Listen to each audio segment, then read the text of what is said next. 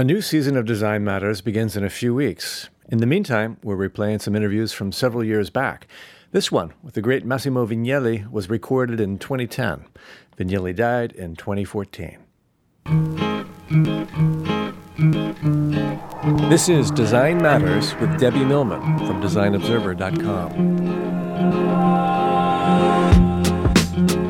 On this program, Debbie Millman talks with Massimo Vignelli about his favorite typeface, his fight against vulgarity and meaningless design, and what he means by forceful design. Design that is emotionally charged, that has intensity on whatever it does. It's not only harmony, but it's provocative at the same time. Here's Debbie Millman. Massimo Vignelli is one of the great design artisans of our time. He has worked on everything from package design and signage to furniture, interior design, and subway maps. He co-founded Vignelli Associates with his wife Leila, and clients have included American Airlines, the New York Subway, St. Peter's Church, and many others. Vignelli has said, if you can design one thing, you can design everything. Welcome to Design Matters, Massimo. Debbie, it's my pleasure. So you began your training as a 16-year-old draftsman at the Architects Castiglione in Milano. Yeah. There you were taught the axiom of Adolf Loos that an architect should be able to design everything from the spoon to the city. Yep. I understand that it was at that point in your life that you decided that you wanted to design everything and first stated that if you can design one thing, you can design everything. Right. So tell me more about that time and what you meant specifically about that statement. Well, I said, if you can design one thing, you can design everything, because the discipline of design is the same. Once you have a discipline on your hands, on your mind, you can design anything. It's just the specific might change, So if you can design graphics, you can design furniture. Same discipline. I design tables that look like a Bodoni. Now, why am I not surprised about that? There are quite a lot of theories about your work and the way that you work. And there's something that I want to ask you about to see if it's true or if they are more urban myths. And, of course, one has to do with Bodoni. Is it true that you only use 4 typefaces, Garamond, Bodoni, Century Expanded, and Helvetica? Yeah. and so that's... Well, it's true, I tell you. It's very simple. People sometimes are surprised, but they forget that basically there are 2 kinds of types, serif type and sans serif type. So on the serif type, you have Garamond, which is 500 years old. You have Bodoni, which is 200-300 years old, 200 actually. And there are things like Caslon, like Baskerville. They're very dignified type, but I don't use all the time because they're basically very similar to the other 2, which are much better. When you get to sans serif type, there is Futura, there is Accidents, which then became Helvetica, much better, and then is Universe, which is much larger family. So usually it's between one of the 3. So according to what we do, really it's true that we don't use more than half a dozen typefaces. But sometimes we use some others. We're not fundamentalist in that respect. But there are times that we might use a fancy type too. It depends on what you have to do. But most of the time we don't have to fancy things to do. So that's why it limits also the use of typefaces. If we had to do a newspaper, we certainly would look like in what is available today, for instance, for better legibility and the right impact and the elegance that we like to convey, whatever it is. And we're open, we're not closed, to anything. It just so happens that most of the type is junk, and since it's junk, we trash it out. Now, how do you define junk? Something which is trendy, which is not lasting value, something which is just phony, something which is insensitive in the details, something which is not elegant, something which is not strong, all things which for us are quite important, And so we just trash it. We don't use it. Well, this is not to discourage type designers. I mean, the challenge of coming out with the super-duper type is still alive. It's going to be either a serif or a sans serif. But it's funny that what we see around very often is not satisfactory as the great typefaces which have resisted for hundreds of years, like Garamond and Bodoni. Bodoni is the best one. You said that you don't like to use type as a decorative element and that you're horrified, and you specifically use the word horrified, that you're horrified by any type deformation. Oh, yes. So what do you consider to be type deformation? Well, anything which is just a deviation from a canonic type. If you take Caslon and you begin to move it around, or you take Clarendon, and Clarendon is quite good typeface, but very much connected in my mind with the Industrial Revolution, England, 1830, 1880, So if I have, very English, great for pubs. If you have to do a sign for a pub in a great British tradition, Clarendon is perfect. But if you take Clarendon and you start to make a square rather than round or whatever it is, doing this little thing that a lot of type designers, there are very, very few great type designers, just like there are very few great everything. Who would you consider to be a great type designer working today? Frutiger, by all means, still alive. Hermann Zoff, Frutiger. Matthew Carter is a very good one, too. And then there are some good, less important than that, less big than that, as names in Holland, in the Netherlands. There are some very good type designers, because Netherlands is always been very attentive to this kind of issue. Why do you think so? Their tradition, their tradition is very minute. They don't do big paintings, they do Vermeers. The last time we spoke about typography, you said that you felt that at the time most typefaces were designed for commercial reasons, just to make money, and or for identity purposes. And I'm wondering if you still feel that way. Do you feel like there's been any improvement? No, the situation was still pretty much the same. As I say, it's one way to make a living, so you can't really discard that. I mean, we will have that around forever. Somebody that doesn't have enough culture or enough refinement in his creative mind, it's possible that will not be happy with just a few typefaces and he wants to do his own, not knowing that it's meaningless. I want to talk about vulgarity. Well, that's exactly part of it. This is why he doesn't know. Because, I think one of my major tasks in life, was to fight as much as possible vulgarity. Not to wipe it out, but at least to reduce it. Do you think that that's possible? Do you feel like you've been successful? I think that of course, not a single man operation, but I think that in the last 40 years, 50 years, a lot has been done to improve the situation. I remember when I came to New York, it was a very ugly, dirty kind of city.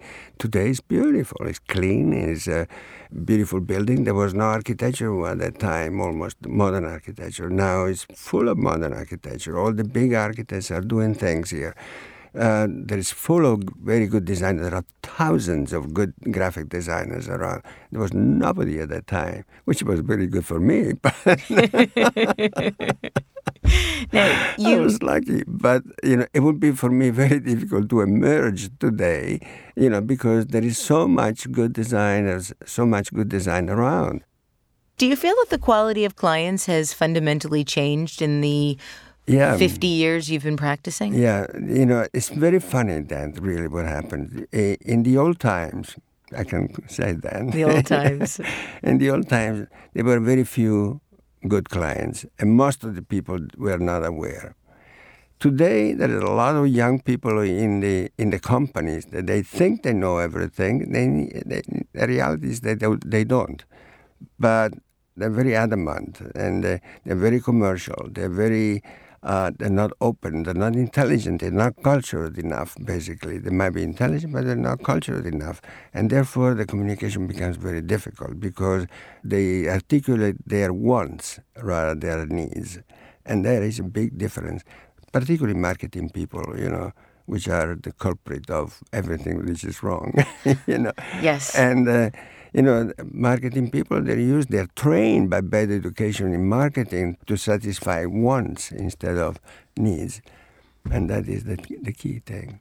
Well, you've talked quite a lot about this very passionately in your book, The Vignelli Canon, which is right now free on your website, but also coming out in the printed version in the coming months. Yeah, well, in a month, published by Lars Müller, the Swiss designer, which pleases me to no end, in a sense.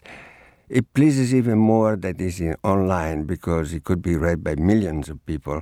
And instead, when a printed version could be read only by a few thousands, which is, irrelevant. However, I got a very funny thing. I got an email the other day from some Russian friends that they translated the whole canon in Russian. Really? And they sent me the online version, which is very funny because it's all in Cyrillic, and I don't understand a word. But it must be gorgeous. Same layout, exactly the same type, everything, Now, what made you decide to give away the Vignelli Canon for free on your website? I think that, this kind of subject should be online. So it pleases me very much that it goes around the world.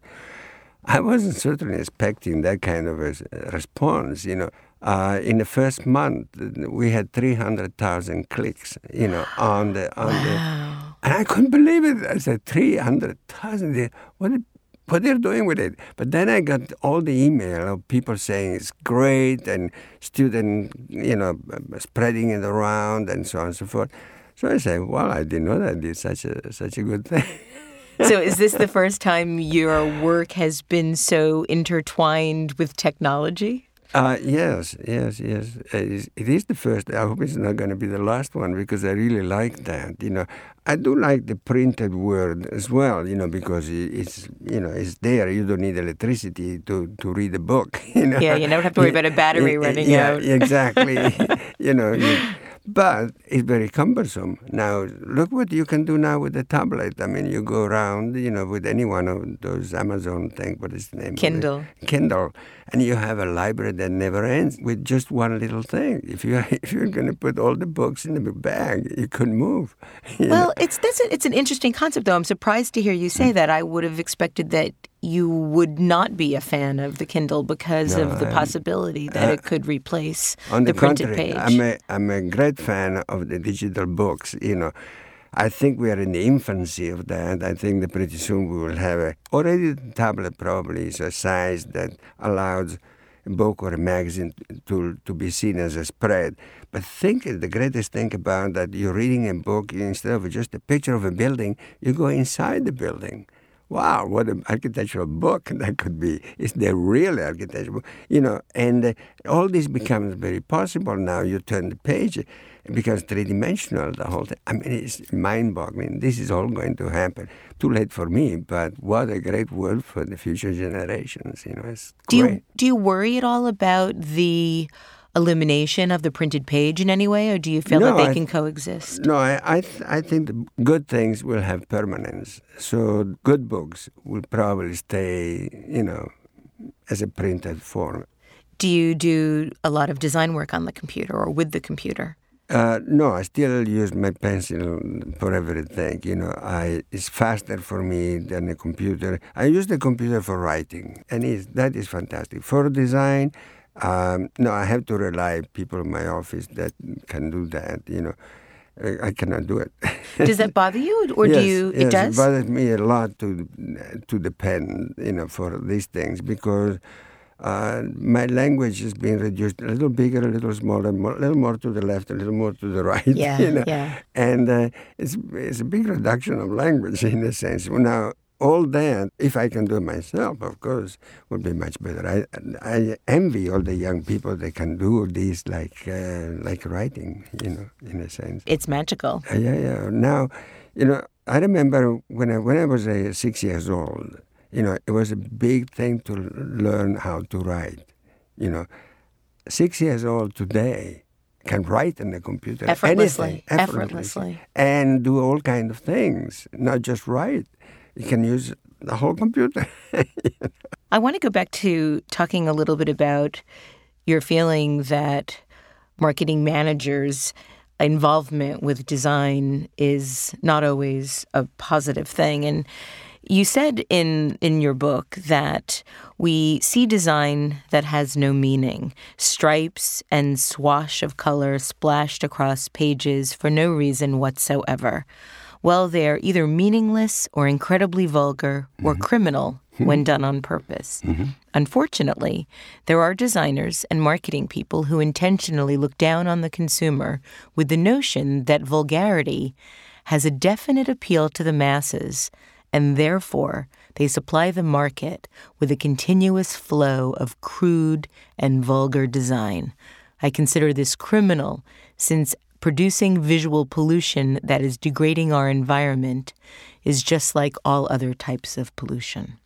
I love to hear you reading it. It sounds even better. I believe very strongly about that, and I really think it's a crime. It's a word that I use intentionally because I think, killing culture is no less of a crime than killing people, because it kills their mind and their spirit. And their spirit.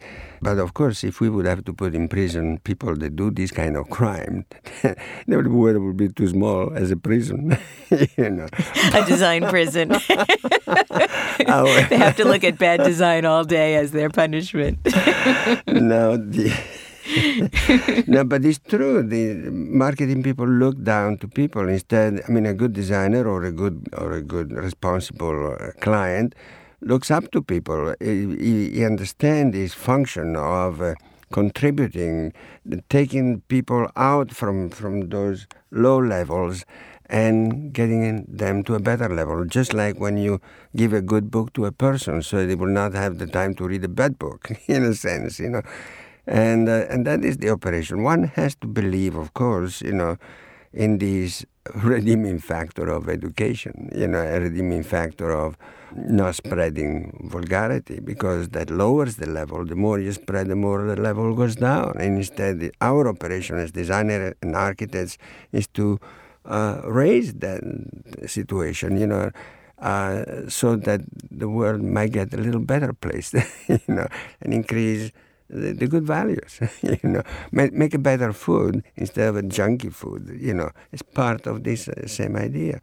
Making good music instead of a bad music is part of the same concept. There's making good design instead of bad design, instead of commercial design. There's commercial music, there's commercial design, there's commercial fashion, there's commercial everything. Commercial things are done by people that want to exploit other people and couldn't care less about quality. We are interested with quality. This is what is nice. Nobility is our life. Isn't that great? It's beautiful. It's absolutely beautiful. Why do you think that vulgarity is so much easier for people to absorb than culture? Because it does not require culture, exactly. It's easier because it does not require education. It does not require refinement, brain refinement. So therefore, it's so much easier, to like things if you don't know. The moment you begin to know, knowledge brings you sifting ability. So you begin to sift the good from the bad. The more you know, the more sophisticated you become, the more refined your taste becomes, and so on and so forth. So that is the task. It is to sift the trash out. Now, you've said that you believe that design should be forceful and that you do not like limpy design. So how do you define limpy design? How do you define forceful design? How do you define limpy design? I define forceful design a design that is emotionally charged, that it has intensity on whatever it does, so that it's not only harmony, but is provocative at the same time, where the balance between the elements is exciting, the black and the white space. I mean, the printed and the emptiness, are in a proper contrast where the color works in that respect, and all that works with a good sense of appropriateness. So it's great for that situation. I don't like limpy design, the kind of, I used to say, the kind of nuns like to do,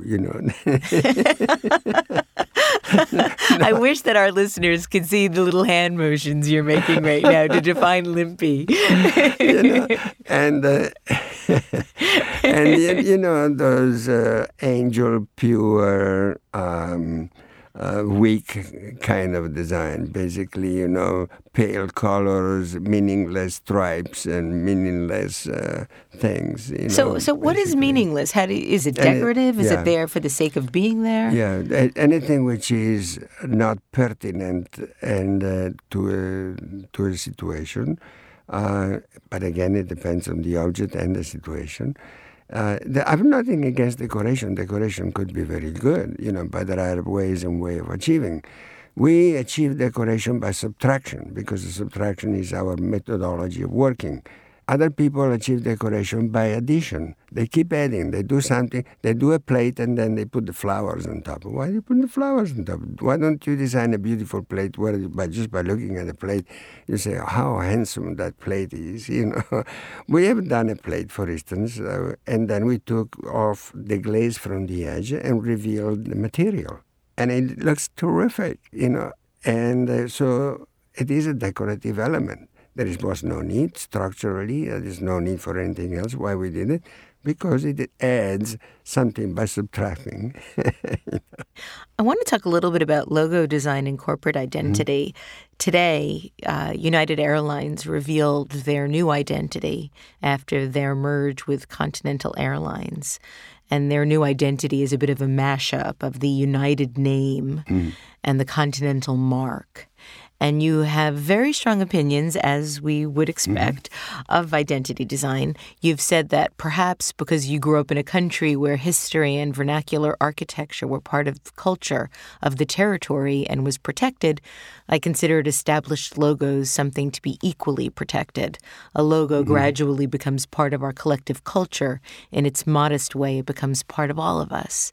So what do you think of the way that identity design is approached now? We have two giant airlines, United Airlines, Continental. United has a mark and a name. Continental has a mark and a name. And now the merger of the companies is, let's take one of the marks and one of the names and mash it up together. That's marketing. These are the solutions brought forward by marketing people, which have no imagination whatsoever. As a general category, I despise them.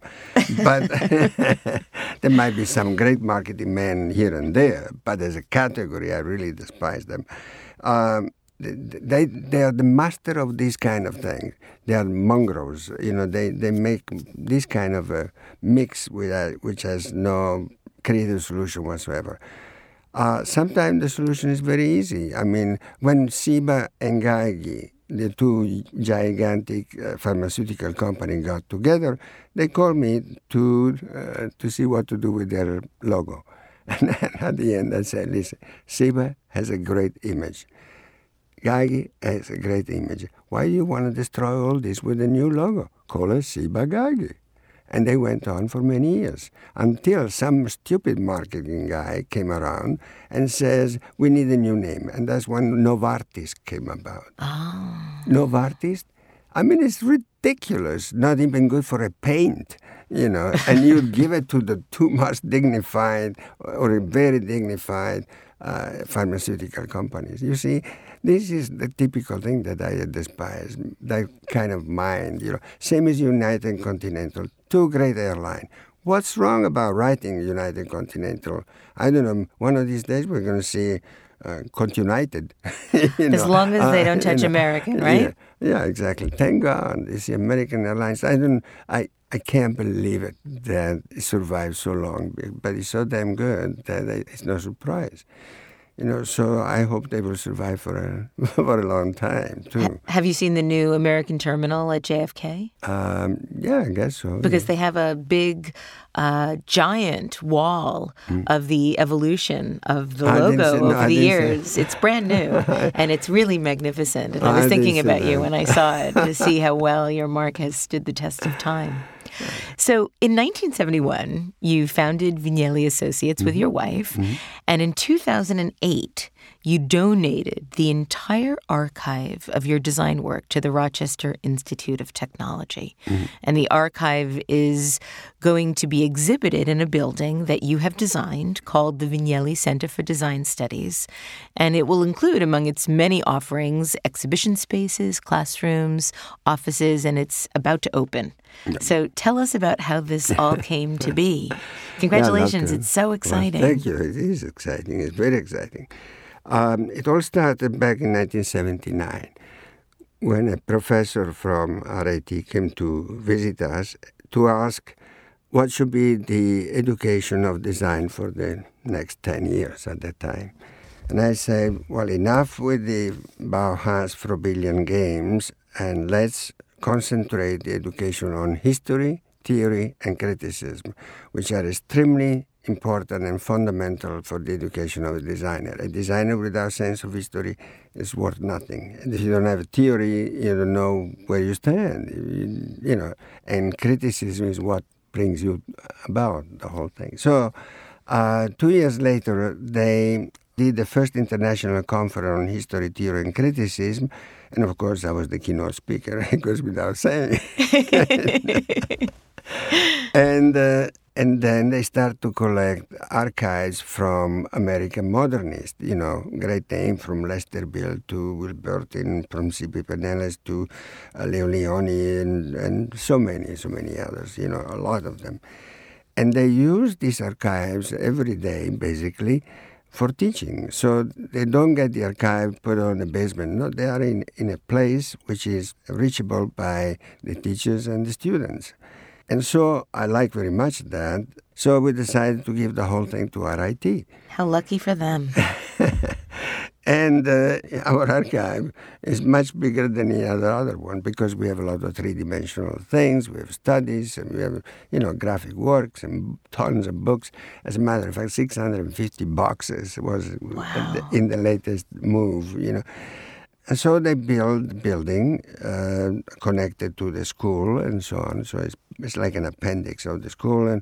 And we designed 2 cubes, one of brick, which is the archive area, and one of glass, which is the exhibition areas, basically exhibition and class, So beside the archive, the center will have also a master on history, theory, and criticism for people that want to become teacher on that section and in those issues. As you say.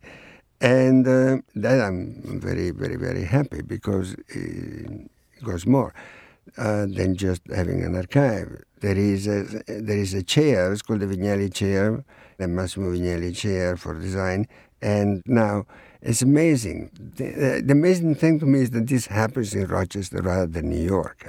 Why not in New York? Of course we wanted to have it in New York because it would be more convenient for us, but it was impossible to find a place. It was impossible to find a school that will do this, that create, an entity, not just a basement full of boxes, By the way, you should see how in the new building over at the RIT, they have all these shelves, movable shelves, Really?